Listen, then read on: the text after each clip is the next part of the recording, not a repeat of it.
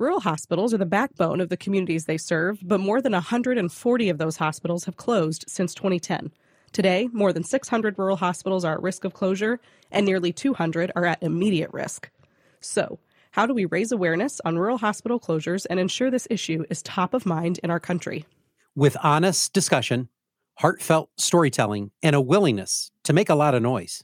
I'm Rachel Lott. And I'm JJ Hodshire. And this is Rural Health Rising.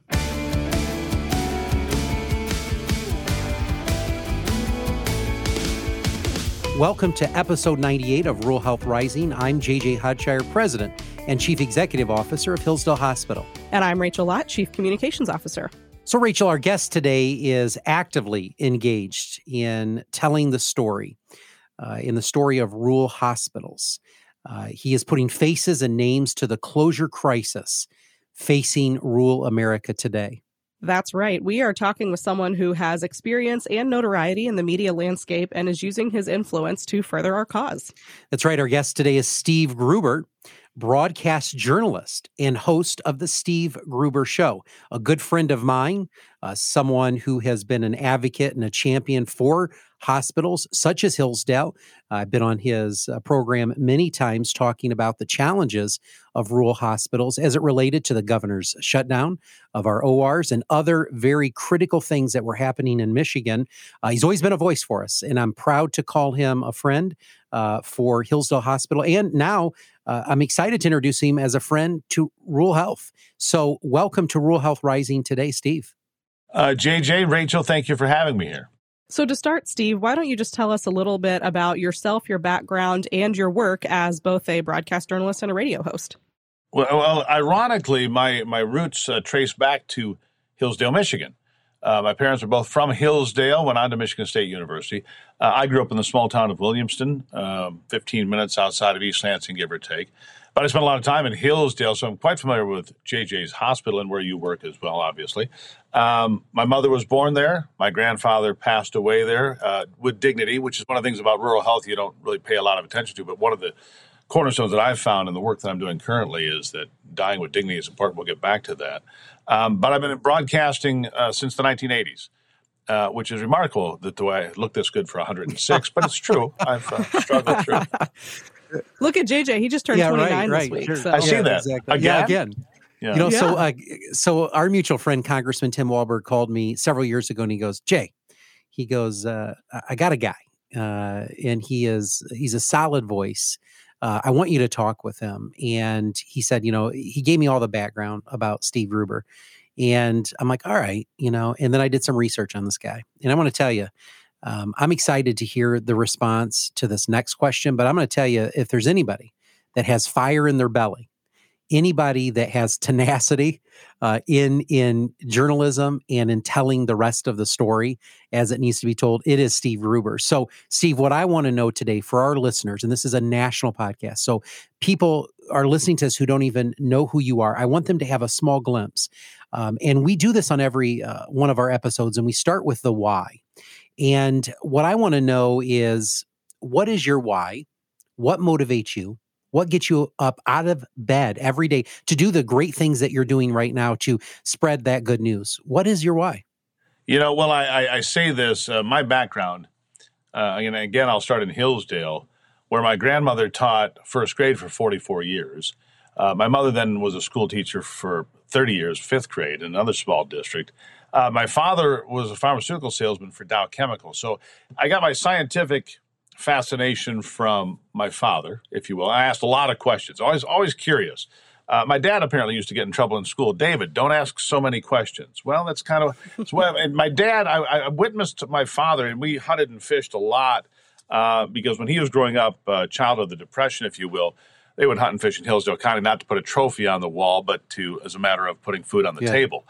But I would witness my father asking lots of questions to people. He'd ask somebody, and 5 minutes later, ask somebody else the same exact question. Then he would compare answers. I saw him do this my entire life. And he would say, okay, what do I believe? And he didn't do it to teach me anything. It's just who he was. And a lot of that rubbed off on me. And then the crafting of words and so forth came from my grandmother and my mother. So the love of language and words came from them in the public school system that I can assure you was wholly different than what we witness today in the public schools. And then my father was a fisheries and wildlife, a scientific major at Michigan State University, and he graduated in that discipline. So he had a great scientific background and knowledge, which also was something that was of great value to me when I was growing up and when I got to be a young adult. Quite a bit of passion and a lot of purpose. And for that reason, I was extremely excited when I got a text message from you late one night asking me to give you a call. And we worked back and forth for several weeks until I could actually talk with you because you were working on a critical project. Then what caught my attention is I was in a meeting, I believe I was in perhaps Lansing actually, and I got a text from you. And in that text was a 2-minute video clip that, Steve, I got that clip and it sent chills down my spine, because it is the similar project that I was starting to work on. And I realized at that moment that I've got the voice that we need to tell the story about rural health, because from a third party perspective, you're not tied in with, I don't pay you. No rural health pays you.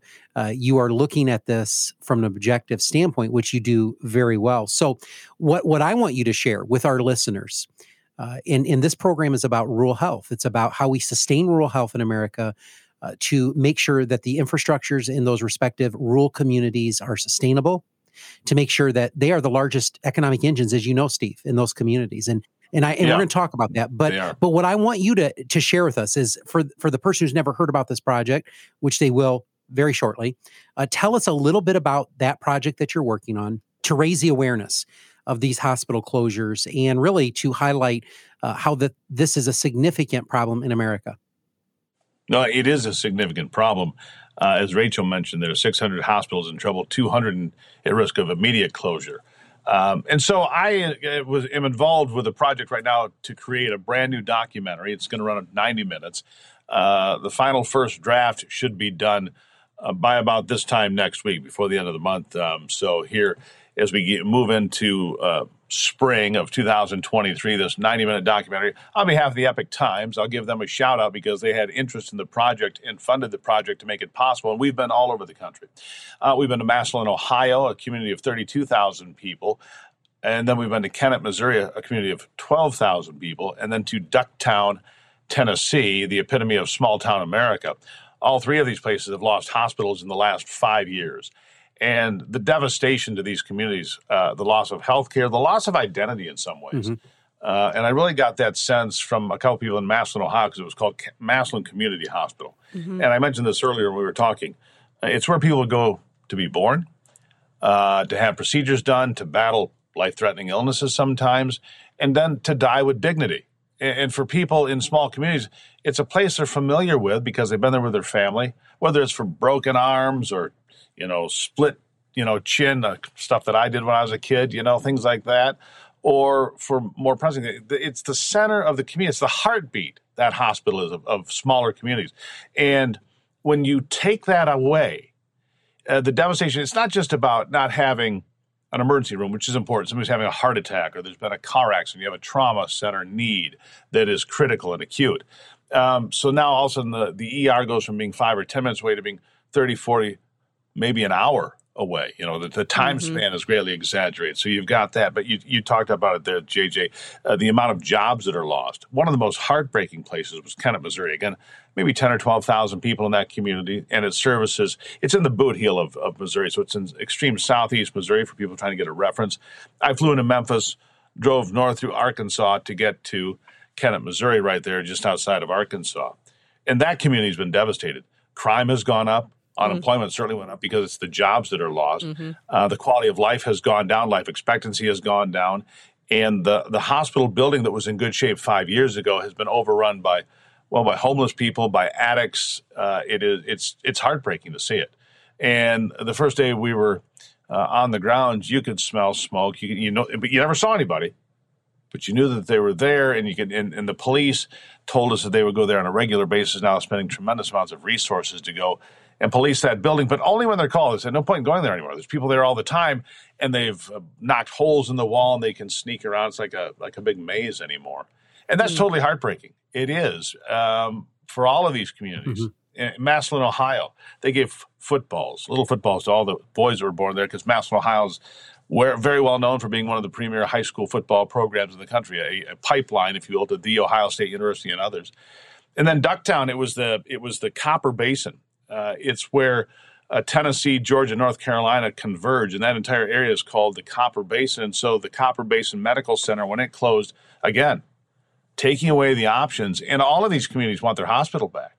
And they want to try to figure it out. Now, Massillon, Ohio might get lucky. They've got a philanthropist who might come in and spend several $1 million. The building in Ducktown is still in good shape. They're trying to negotiate a deal with the VA to come up with some sort of a health facility there. But the one in Kennet, Missouri, I think is just, unfortunately, a total loss. And so I did walk into this with my eyes wide open, having no idea what I was going to find. And I can say that it's worse than anything I imagined. Mm-hmm. One of the remarkable stories that you had in your trailer was, and I'm sure it's okay if I use her name, but Mrs. Anderson. Yeah. And you interviewed Mrs. Anderson, and her story, Steve, it's heartbreaking because without the rural hospital in her backyard, access to care much further away, she told a story about the death of her husband. Yes. You recall that story, correct? Well, absolutely. Yeah. And not only did she have a connection to healthcare, she worked at that hospital for many years, as did her daughter-in-law, as did her friends. Everybody, again, it's the center, it's the heartbeat of the community. It's a focal point for any small community is the hospital because everything that goes on there. So about 2015 or 16, her husband had a cardiac event. The ambulance took him to the hospital that was still open at the time. He recovered just fine. About 6 months after, as I recall, the hospital closing, he had another cardiac event. Well, the next hospital was 40 minutes down the road. He didn't make it. And she's thoroughly convinced that he didn't make it because the hospital had been closed. Now, the thing about the hospital in Kennet, Missouri is it was profitable, $5 million profitable in the year before it closed. But it had been purchased by a larger hospital system. They didn't feel that $5 million was profitable enough. That's the way the story is told to me anyway. And so therefore they pulled the plug on that hospital and pulled the plug on people like Mrs. Anderson's husband, unfortunately. At least, and you can never say for sure, would he have survived or not survived? Don't know. But we do know that he died in the ambulance on the way to the next available emergency room. And that's the way that played out. Yeah. Wow. And those are the faces and those are the stories of what happens with rural hospital closures. And where there's Mrs. Anderson, there are hundreds of other stories that we ourselves have heard from rural hospitals and communities across this country of how their healthcare and their morbidities and all of those things have been impacted by this, and birth rates, and the list goes on. And it's really, Steve, if you could, maybe you will disagree with this, but it's a health emergency, in my opinion. No, it really is. And here's something else that I have discovered. And I don't know where this plays in, but here's the thing. When do you think about the hospital? If you don't work there, when do you think about it? Basically, you don't. Right. Until you need it, right? Yeah. Well, my wife's having a child. Oh, gosh, I need some stitches. I broke my foot, whatever. Again, things that happen to me. But here's something else that's happening right now at a rapid pace, and nobody's talking about it. Ambulance services are going bankrupt left and right in this country right now, going dark. One just south of Lansing, Michigan, Mason area ambulance went out of business, I think in September of 2022. It had been there for just over 50 years. They were offered a bigger contract.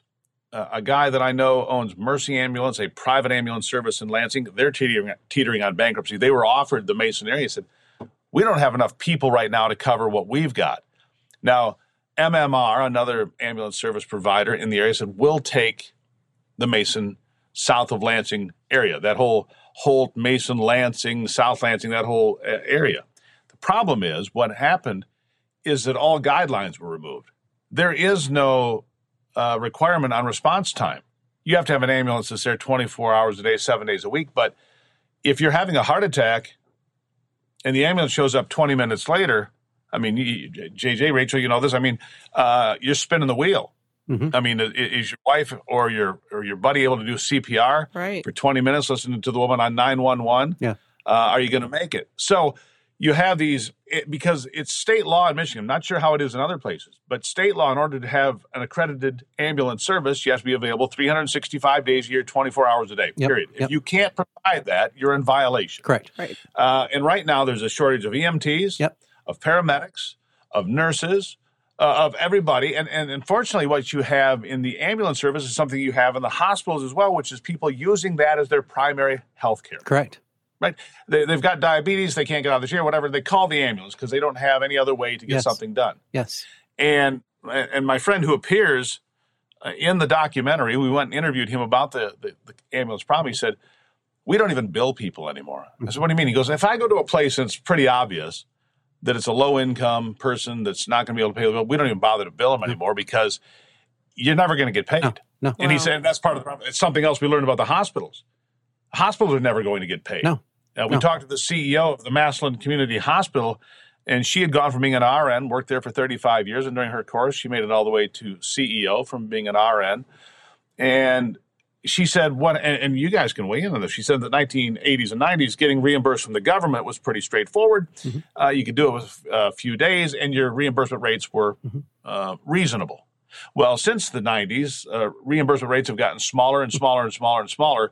And the difficulty involved with getting them returned has gotten higher and higher and higher, almost impossible at some points to get reimbursed. And that has been devastating to these hospitals because what they ended up doing is creating entire departments just to try to get reimbursement, which might take as much as a year now if you get reimbursed at all. Even if you get reimbursed. These are all big problems. Absolutely. Right. And to your point, so a couple items. Number one, just yesterday, I received an email from our director of our ambulance services telling me that they have to essentially retool how they're responding to emergency calls and how it's going to impact my emergency department. I just forwarded that to my senior leadership. We have patients who are boarded in the ER that are waiting days, sometimes weeks for transfer. This is a significant issue, and to your point, and it's secondary issue. If we cannot get these patients who need tertiary care out of our facilities, those patients are at risk of dying in our small rural hospitals. That is a significant concern. Imagine now that is only intensified by the fact that we have no public transportation in Hillsdale County. In the city of Hillsdale, we have one bus that runs limited hours only for the city of Hillsdale. Patients have difficulty even getting to their local hospitals, right? There's no way that patient is going to be able to drive themselves to University of Michigan, to Borgess. And so this is another significant crisis in our ERs. And to your point, in regards to how we get reimbursed, the reality of it is, Steve, we're in a situation right now where 70% of our payer mix is the federal government and state government, Medicaid, Medicare, 70%. And we know that Medicaid doesn't even cover the expenses of performing many of the services for that population. Medicare above cost, just a little bit. Commercial is where you make your money. But when small rural communities like ours lose their manufacturing and lose their community identity, what happens? Those communities lose their primary insurance. They lose their commercial insurance. As a result of that, they get on Medicaid, and we have a significant problem. Hospitals cannot sustain on Medicaid. So this is also a payer issue that we're facing. And to the CEO you interviewed, she's spot on. The way that the reimbursement operated in the 80s and 90s under DRG to today, we get more denied claims than we've ever received. We have more documentation. Physicians are spending more time on the computer, all of the requirements. And then, Steve, then the government, each respective state says, doctors, you're going to train under this new requirement, and you're going to have to go through this new schooling, and you're going to have to attest to this new, whatever it is of the day. And these are the significant challenges that we face. So to your point, it is much more global than just your rural hospital. It touches all of these other things. Well, Steve, you said that, you came into this with kind of an open mind and sort of fresh eyes, if you will, to the issue of rural hospital closures. So tell us a little bit about what led you to this project. How did you get involved? And is this something you had much experience with or interest in before, aside from, your own family's experiences with rural healthcare? Not really. Obviously, we all went through the pandemic, and we know what happened to hospitals. And, smaller hospitals were told to close because there was going to be this tidal wave of COVID patients that never materialized, in large part. So I knew that by virtue of, I'm on the air 5 hours a day. I do a radio program for 3 hours in the morning. I do an afternoon television program that's on national television from 2 to 4 every day, Monday through Friday. And so through that course of my work, we had a variety of voices, JJ being one of them, that would come on and talk about healthcare and the challenges and the issues created by the pandemic and really created by government mistakes that were, they refused to admit they were making mistakes. And so I became intrigued by everything that happened there. But yes, I came in with no preconceived ideas or anything like that. But I do recall the first time I punched in hospitals closing in America on a search on the computer, and it brought back about 200 that have closed since 2005. All hospitals, different places. Some were as small as, 15 or 20 beds. Some were as big as 150 beds, depending on where they were. But it seemed to me that the smaller the hospital, the bigger the hit, really, for the community. The bigger and the bigger the risk today. The smaller the hospital, the bigger the risk is that the hospital is going to, turn off the lights. Yeah. And so these are the things I learned. And then you learn that the ambulance services are going bankrupt left and right. So if the hospital is closed, it doesn't really matter if you can't get a ride there in the first place. Right. And that's the bottom line. And so one of the things that was shared with me by the ambulance service was maybe we need to change, because I go back to the fact that a lot of people use this as primary health care. Maybe we need to change some of the ways we do that. And he said, we shouldn't be sending out ambulances to all these calls. We should be sending a station wagon or an SUV or whatever it is that has medical equipment and so forth with one person on board. A medical transport, not an emergency transport. Not even a transport. No. Not even a transport. Just a mobile unit. To the scene. Yeah. Right. A mobile healthcare unit, if you will. Yeah. Almost like a traveling nurse in a way. Yeah. Right. All right. And you send them out, and then you don't tie up the ambulance for people that really need it, that are having a heart attack or been in a car accident or whatever the case might be. You're treating these people for a lot lower price point than you are by rolling an ambulance with a 2 or 3 person crew on it, right? And you're starting to address the issue. The problem is you wonder, does anybody want to address the issue in government? Because I sit here and wonder, and I see what's going on. I'm like, you create the problems, you demand, and as you pointed out, doctors spend more time doing paperwork now than they do anything else. The average time spent with a patient is less than 7 minutes. If you go in even for a physical, then you get a tech, and then you get a nurse, you get whatever. And nurses are great to the backbone of the healthcare apparatus in America. They do a great job. But the fact that doctors are online every time they write a prescription, and it has to be digital, and it has to go through all these different forms, and you're wasting all this time. And then you look at the compensation. Sparrow Hospital, for example, in Lansing, Michigan, things that you learn along the way. Sparrow Hospital, a doctor starts at about $140,000. That was a couple years ago, roughly. Well, here's somebody who's probably 30 years old. They've been in school for many years. They have massive student debt. They might have a spouse and a couple of children at that point in their life. They don't want to live in a crappy apartment. They don't want to drive a rust bucket for a car. They're a doctor, for God's sake. They've worked their tail off to get here. They're making $140,000 a year, and it's not enough money to pay their bills. Yeah. There's a problem with that. Yeah, absolutely. So, all right, you're passionate. And if you're listening today, maybe a little, and you didn't hear the passion, you need to turn your radio up. All right. The reality put of this, headphones on and listen again. If you didn't listen catch that. again. Steve Gruber has passion. But all right, here's $1 million question. How do we change the hearts and the minds of people who, generally speaking, to your point, do not know what's going on? They're just coming into the hospital for their breaks, abrasions, annual physicals. How do we change? How do we get the headline, in your opinion, for them to understand the full scope of this problem? And then what do? How do we get them engaged, Steve? Well, we've got to start by informing them. Again, when do you think about the hospital if you don't work there? The answer is you don't. Well, and when do you think about a rural hospital if you're not a rural American? Probably never. Don't. Exactly. Never do. If it's a rural hospital and you're out on the farm, right? And all of a sudden you fall off and the hay rake, opens you up where you need 50 stitches. And those things happen in rural America on a regular basis. You bust an arm, you get kicked by a cow or whatever happens. Yeah. but you're 15 minutes away from the hospital. You're out on your 400 acres doing whatever it is you do, farming for a living, trying to make it, because that's a whole other set of problems we could talk about for 3 hours. Yeah. And so then you don't think about the hospital until you need it. And so people in some of these smaller communities might realize that there's a problem, but they don't realize to the scope that you laid out, Rachel, which is 200 hospitals in danger of immediate closure. I don't think anybody knows that. And who knows that there are no parameters on ambulances, because let's be honest, people are worn out by the news. They've got sources that are 24 hours a day coming at them from 50 different directions. Who do they believe? Who do they not believe? Is that really true? Everything's a crisis. Everything's a disaster. The whole world's going to hell. What do we do? Oh, my God. And who has time to do their own research to figure out what is and isn't true, right? For all of that. Exactly. So it's our job to say, look, we have this problem here. It's a significant problem. It's a critical care issue right now for hospitals in America, certainly smaller hospitals. And if we don't address this right now, attention everybody in rural America, you won't have a hospital. And then what will happen is the government, who in my estimation has created a lot, and don't get me wrong, insurance companies play a role here, big business plays a role here, government plays a role here. There's plenty of blame to be passed around on what has happened to the greatest healthcare in the world. Yep. America has the greatest healthcare in the world. Absolutely. If you can get access to it. If you do, right. If you can get access to it. And that's a fact. But if these folks don't realize, here's what's going to happen. The hospitals close. And then the next thing that happens is government takes over your health care, and we return to a VA system.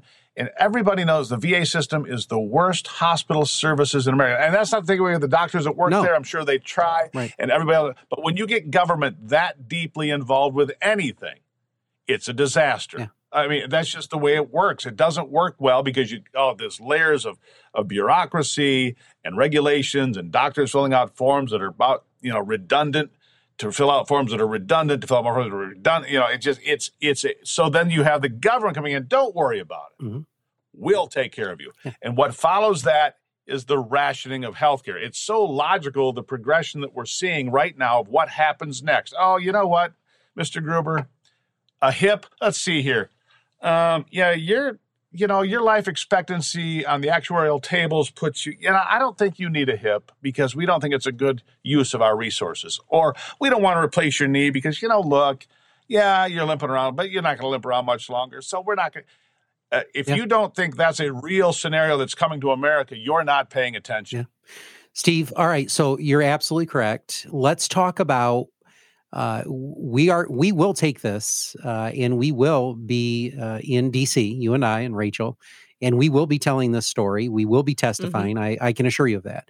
But the question, I guess, that I pose is, what do we expect the legislative body to do? In your opinion, how do we motivate them? How do we get their attention? Well, let's start with this. We're willing to spend tens of billions of dollars in 25 countries people can't find on a map all over the world, right? How about we do this? How about we lower the threshold of reimbursement for Medicare, Medicaid, Social Security, wherever that money originates, whatever program it originates from? Do the same thing at the state level. Stop with the high barriers and stop making doctors the criminal.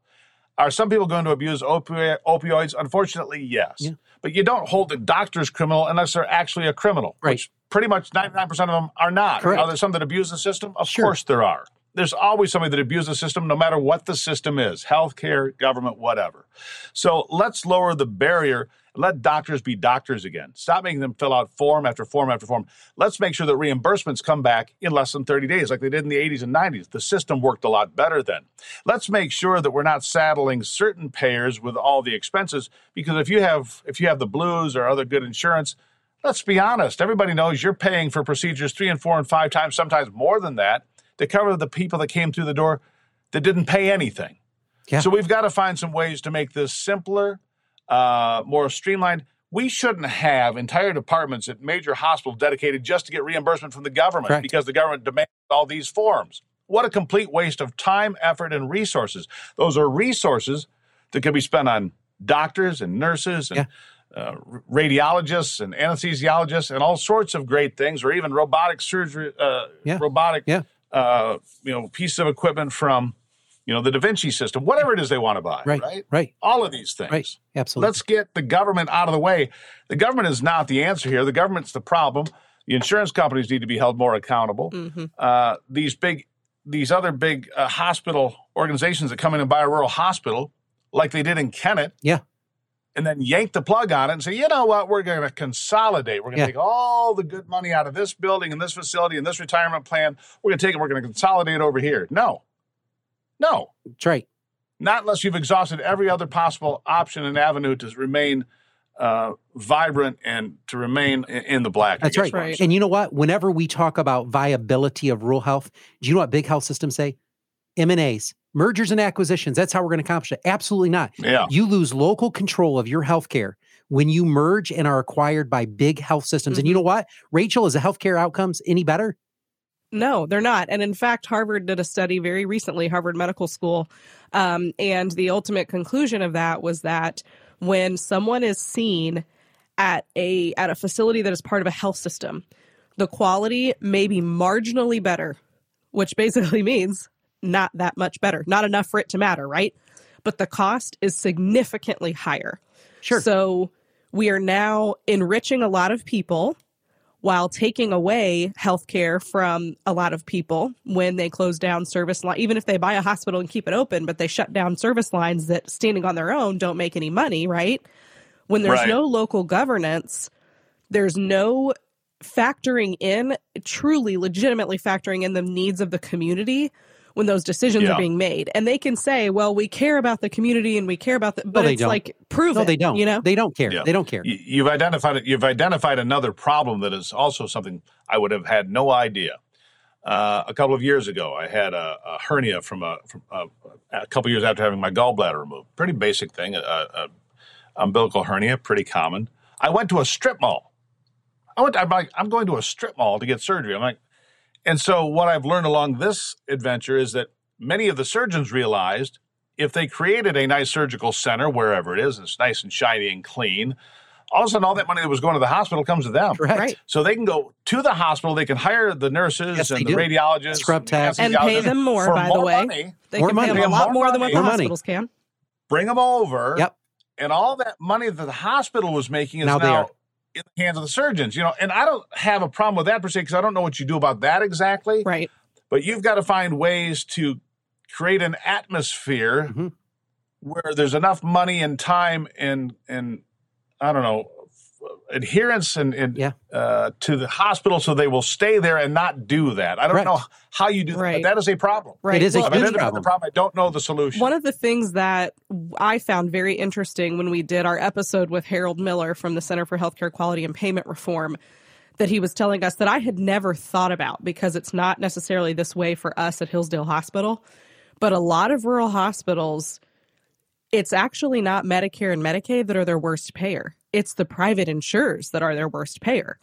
And so ultimately, the way he's looked at the data is what are hospitals making or not making on patient services? Because all these other sources of revenue shouldn't be what keeps the hospital open. The hospital should be able to stay open on patient services. That is our core competency. That is why we're here and what we do. We shouldn't have to get creative and beg, borrow, and steal, so to speak, in order to stay open and keep the lights on. And what is happening is that we are not paid what it costs us to provide care. Yet people are scratching their heads as to why are all these rural hospitals closing, right? And it's not just there's no good payers, essentially, because that is the issue that happens.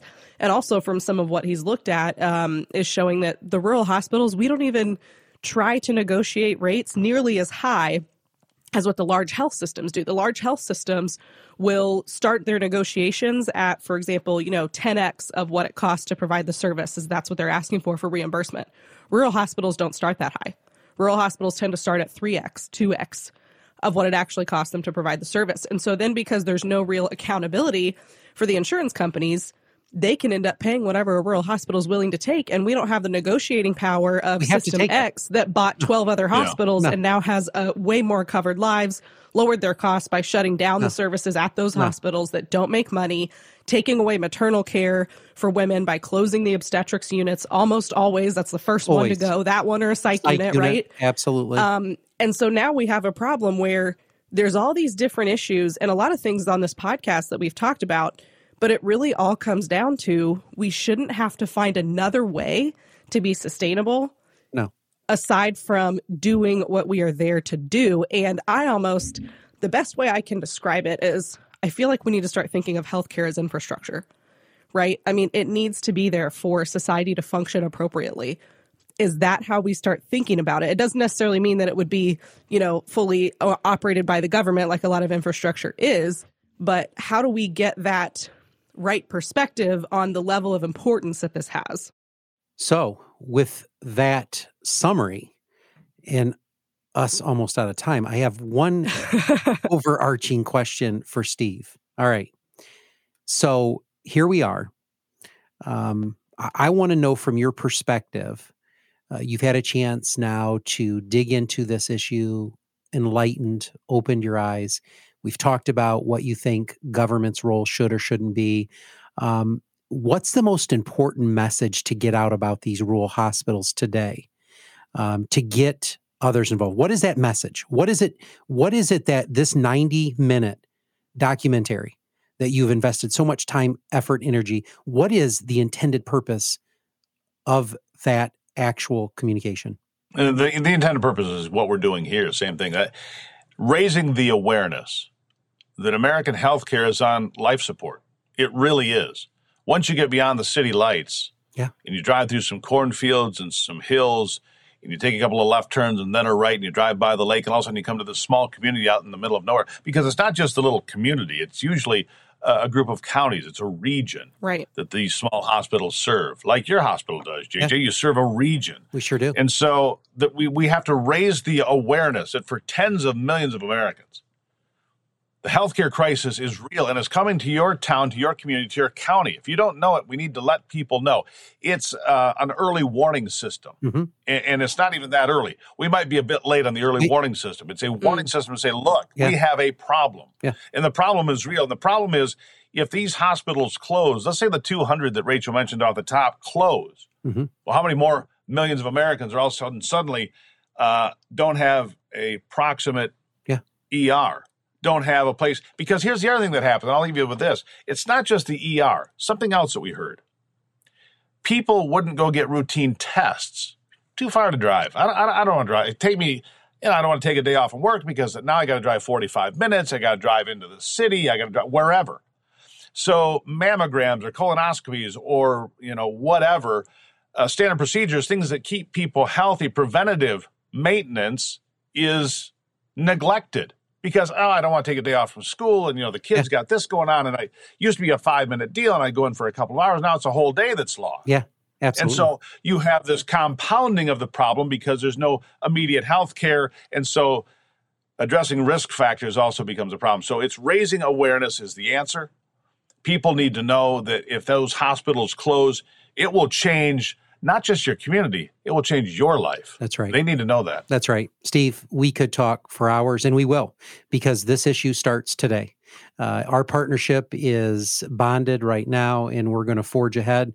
We're going to tell this story at conferences across this country. We're going to tell this story to Congress, to state legislators. We have to. This message has to be received in order to save our rural community. So I want to thank you for joining us today on Rural Health Rising. We look forward to having you back on many, many programs into the future. Thank you both. And before we close, we do like to do a fun segment, Steve. We want to know, what is your most unique rural experiences or one of your favorite memories that's unique to rural life? We always like to give, as our folks across the country are listening to this that may not even have experience in rural America, we want to give them perspective. We've heard everything from, chickens chasing a politician down the road. We heard that one not too long ago, too. You just name it. A birthing center operating out of a gift shop after a hospital flood. Yeah, I mean, there's all kinds of, stuff. Got to make do. Got to make do. Listen, I grew up on the back roads of Michigan, and I'll just start with my first experience, a couple of them. We grew up on a back road not far from Lansing, Michigan, and, it must have been it was in the 60s, and I was 3 years old, and I don't remember this exact, but my mother told the story a lot because it was about this time of the year. There'd been a snowstorm, but it wasn't terribly cold, but there was a fair amount of snow on the ground. She couldn't find me. I was missing. So she followed my tracks in the snow about an eighth of a mile down the street to where all those cows were. And I was wearing a diaper. Barefooted and wearing a diaper, up on the fence talking to the cows. Oh my God, that's hilarious. That was me. My mother's having a heart attack. He's missing. She follows my tracks in the snow and said, "You were about 3 years old and you ran away. Don't ever do that again." That's amazing. A lot from those farms, and so that's what happened. That was one of my first real experiences in rural Michigan. Well, that's amazing. Well, Steve, thanks for joining us today. Appreciate your time. Thank you. Next time on Rural Health Rising, we'll have another great conversation with another great guest, so be sure to tune in. And with that, don't forget to subscribe wherever you get your podcasts. And if you like what you hear, leave us a 5-star review on Apple Podcasts and tell others why they should listen too. Your feedback helps more listeners find Rural Health Rising. And you can now find us on Twitter. I'm at Hillsdale CEO JJ. Rachel is at Rural Health Rach. And you can also follow the podcast at Rural Health Pod. Until next time, stay safe, stay healthy, and stay strong. Rural Health Rising is a production of Hillsdale Hospital in Hillsdale, Michigan, and a proud member of the Health Podcast Network. Hosted by JJ Hodshire and Rachel Lott. Audio engineering and original music by Kenji Ulmer. Special thanks to today's guest, Steve Gruber, broadcast journalist and host of The Steve Gruber Show. For more episodes, interviews, and more information, visit ruralhealthrising.com.